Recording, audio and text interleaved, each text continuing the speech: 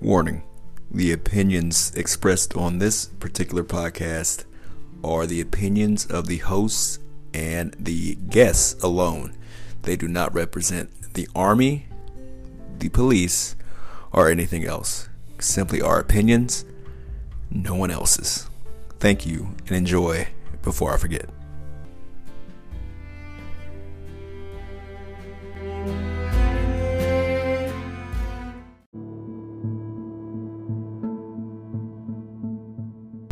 Hey guys, it's Tyree with Before I Forget, and this is another one of these recordings that I'm going to do by myself.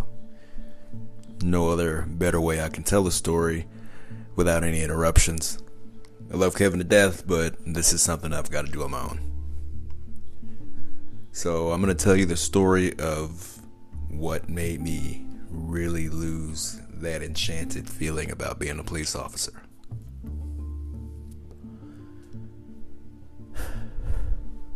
When I was working in Harbor in 2008, around Christmas time, I was pretty much done with all the training officers I had to work with before I was going off to 77th. Didn't have to worry about ratings or anything like that. My last previous two training officers were pretty good. The first one was shit. But for this particular day, I was working with this new training officer that had just gotten her stripes. He just became a training officer, a TO, that's what they call him. It was her first day out with a P1, me being the P1, the probationary officer, and it was special. It was a special day. So this particular officer was pretty good looking. So when I was sitting in roll call as I'm walking to the car with all my bags and crap, a couple of the other P1s comes up to me, taps me on the back. Hey, good job working with her. I'm like, okay, well, whatever. Don't know what that's supposed to mean, but here we are. All I knew was I had a few days left here and I was going to 77th. I get to start over. So, started a shift, starts off like any other shift. She's sitting here telling me things that she wants to have happen, things that I shouldn't do. In the back of my head, I'm like, well, this is your first day. I've been doing this for a minute, in the roles. I knew I didn't have to worry about, whatever she was saying because I'm going to take care of shit. Anyway, we're on, I want to say the north side of Harbor Division. And there's a call that comes out of a man with a gun at a 7-Eleven. No, Taco Bell. So we're flying, we're running over to the car, a man with a gun call. It's Harbor. It was later at night. Odds are it's not a man with a gun, but more likely somebody that the establishment just wanted to go away, a drunk, which was typical in that area at that time. So we're driving and we start picking up speed. We're going like really fast, and I'm like, oh, we're going kind of quick. I'm thinking in my head, who am I to say something to this training officer who's supposed to be in charge of the safety here? I should have put my seatbelt on.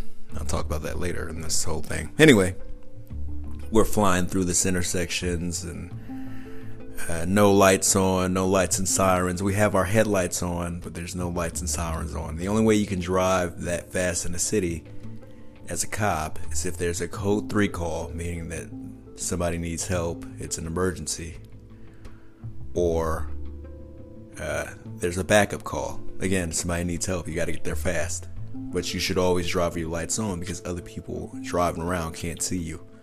You're flying. So here we are, still flying. I looked at the dashboard, like kind of snuck a peek on her side of the speedometer. We were going about 80. Still flying. It's kind of a long way to get there, but I guess she's trying to impress people. So we're speeding up, and there's this Dodge Neon waiting to turn. left, going the opposite direction as us. I see it. fairly sure that the training officer saw it. But I guess it was clear that the Dodge Neon driver did not see us. We probably braked 50 feet, 60 feet maybe before we hit the car. Now, I'm going to tell you what went through my head as this was happening. I saw the car turn. Well, let's back up. Everything felt like it happened in a split second, but I can recall the memories of what happened vividly. There, that explains it. We hit the brakes. We're skidding into this car. I look at the training officer. She has this look on her face like, oh shit, it's about to hit. I try to grab the seatbelt. It's locked. It doesn't extend out. I can't put it on. I roll up in a ball with my right shoulder facing this airbag. I'm thinking the airbag's gonna go off. It's gonna give me a bloody nose maybe, but I'll be okay. We hit the car. I see their faces, big eyes, two black chicks. One had cornrows. I see their faces clear as day just before we hit.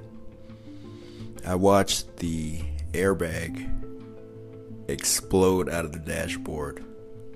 In fast, normal motion, it takes less than a second, but when you're recording all this shit in your head, I swear I watched every little stitch on the dashboard around the passenger airbag pop. Every single one of them slowly rip open, and this airbag come out like an enormous pillow. Just 1 second it's not there, 1 second it is there. Not even a second, half a second it's there. So I'm like, okay, I'm gonna bounce off this airbag and I'll be okay. I bounced off the airbag and I was not okay because it kind of veered me into the spotlight handle that's sitting on the passenger side. Cop cars have spotlights and there's these metal handles. This is a very dumb design.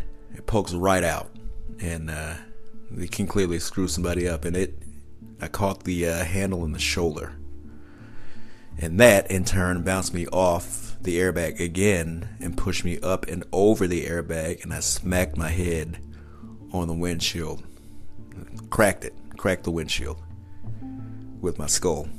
It threw me back down into the seat hard. My left shoulder bounced off the shotgun rack in the car, so now both shoulders are screwed up. The car's full of smoke from the airbag. The training officer looks okay. You know, she had her seatbelt on. She was smart. I wouldn't. Tried to get out of the car. The doors were jammed shut, so I had to kick my way out. And I kind of stumbled out and fell into the car. It was a Bank of America sitting on the corner. I'll never forget it.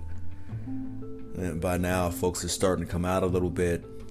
It's late at night, San Pedro, so of course people want to see what just happened. I stumble over to the Neon.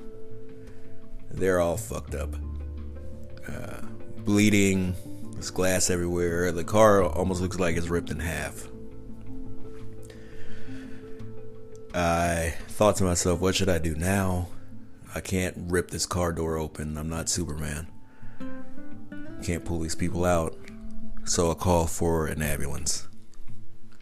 And I kind of stumble over to the bank door opening and have a seat. By this point, I'm clearly sure that I have a concussion, at least. So the ambulance comes, other officers come, code 3, because it's an emergency, officer needs help. And they load me up into the ambulance. At some point during the ambulance ride, I actually black out. But I come back to right before we get to the emergency. In the emergency, commanders are starting to show up. asking questions. I can hear them over in the training officer's room, and this is what really soured me on the whole police experience. I can hear the commander. I think this was Captain Lindsay. I can say his name now because I'm pretty sure he's retired, but he was a piece of shit, so here you go. I was sitting there in the room and I can hear them talking. "Are you okay?" "Yeah, I'm okay," she says. "What about Brown?" "I don't know. We'll go check on him." "Is he going to say anything?" So now I'm hearing this and I'm like, what the fuck do they mean? Am I going to say anything? He says, "I'll take care of it." 30 minutes later, he walks into my room. This is after, I got checked out by the doctors. They didn't take an x-ray for some reason. "Hey, Brown, how you doing? You see the fucking car I was just in? You think I'm doing good? You think I'm down for fucking happiness and laughter right now? You serious? You okay, man? You need any help?" Bro, I can't see out of one eye. I have a huge knot on my head, and I was just in an accident, damn near killed by that training officer of yours. How do you think I'm feeling? "You're wearing your seatbelt, right?" No. I mean, at this point, if I was to say yes, I was wearing a seatbelt, you can clearly look at the accident and the damage on the side of the car and the windshield, and you can tell I wasn't. I didn't have injuries that would suggest I was wearing a seatbelt. No scar across the chest.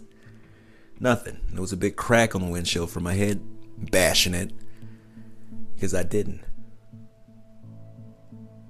So I say yeah. Yeah, I was wearing a seatbelt. I'm fine. Psych. No, I didn't say I was wearing a seatbelt. I tell him the truth. No, I wasn't wearing a seatbelt. I'm not good. He looks at me a little bit closer, leans in. "You're wearing a seatbelt, right?" Oh, I get it now. You're trying to cover your ass to make yourself look good because I screwed up a little bit. Trying to stop yourself from having extra paperwork or having to give a brief or some shit. You don't really care about anyone's actual safety. It's just covering your own ass. I didn't answer. I just kind of stared off into the distance. He walked out of the room. The training officer later on comes into the room. She apologizes for what happened. Lots of good that's gonna do. These motherfuckers let me drive home that night, right after the accident. I went back to the station, got my stuff, got in the truck, drove home. That was probably one of the biggest mistakes ever. I could have passed out, hit another car, killed a family. It's all about protecting the name and protecting the division. Of course, later on, years later, and this is the really fucked up part, I had hurt my neck doing something. And I had to go to the doctor to get x-rays, finally. Some 5-6 years after the accident. And they're looking at the x-rays and they're like, "Hey, did you break your neck at some point?" Like no, what the hell you mean broke my neck? Like, yeah, you have a fracture near the base of your spine, or base of your skull, and there's a bunch of calcium deposits around it. So it looks like you broke your neck and it just healed. So that night could have been so much more worse. Apparently I broke my neck. I always have neck issues, always have neck pain, bad headaches, and all that kind of stuff. When I was working at Central, no, take that back. When I was working at West LA, I got the chance to look for that police report. And you would never believe that when I found it, it said I was wearing a seatbelt. And I'd signed the bottom of this report. I hadn't signed anything. Somebody forged my signature. But that's what ruined or soured the police experience for me. You can't trust anybody. These people are supposed to take care of you regardless if you screw up or not. Make sure you get the right care and Instead, they're trying to cover their own asses. Lame. So, that's one story about how, things, if you aren't true to yourself, can always come back and bite you later. I should have been true to myself and talked to multiple people about it before, how I wasn't wearing a seatbelt and I didn't sign any paperwork. Instead of just accepting it as the wheel keeps spinning and, everything will be okay for us. Hopefully they're okay for you, the officer. I love my job. I love doing it. But things like that, I didn't love. It's shitty. But hey, you play dumb games, you win dumb prizes. And I won that prize that night. That'll be the end of this one, guys. Thanks for listening. Subscribe, share. Please share. Send us a review. We need reviews on these podcasts, on these shows. Tell us how we're doing. Type it out and send it. It's not... I don't want to make it seem like I'm begging, but I'm kind of begging here. You guys got to let us know what we're doing. We got to get the word out, spread it out, so we can expand. Later today, maybe about an hour, I'm going to be dropping the Stamper episode, part 1. Actually, as soon as I'm done with this podcast, I'm going to drop the Stamper episode. Part 1. We had a lot of fun talking with Stamper. 4 hours. We could have went 4 more. We're going to hopefully soon pick who we're going to interview next. We have a huge interview coming for our 23rd episode. Hopefully this will be... I'm not counting this towards the episodes. It's just a bonus. But I believe our episode count right now is at 11. Good numbers from folks. Please keep listening. Again, listen and subscribe. And thank you for checking out. Before I forget,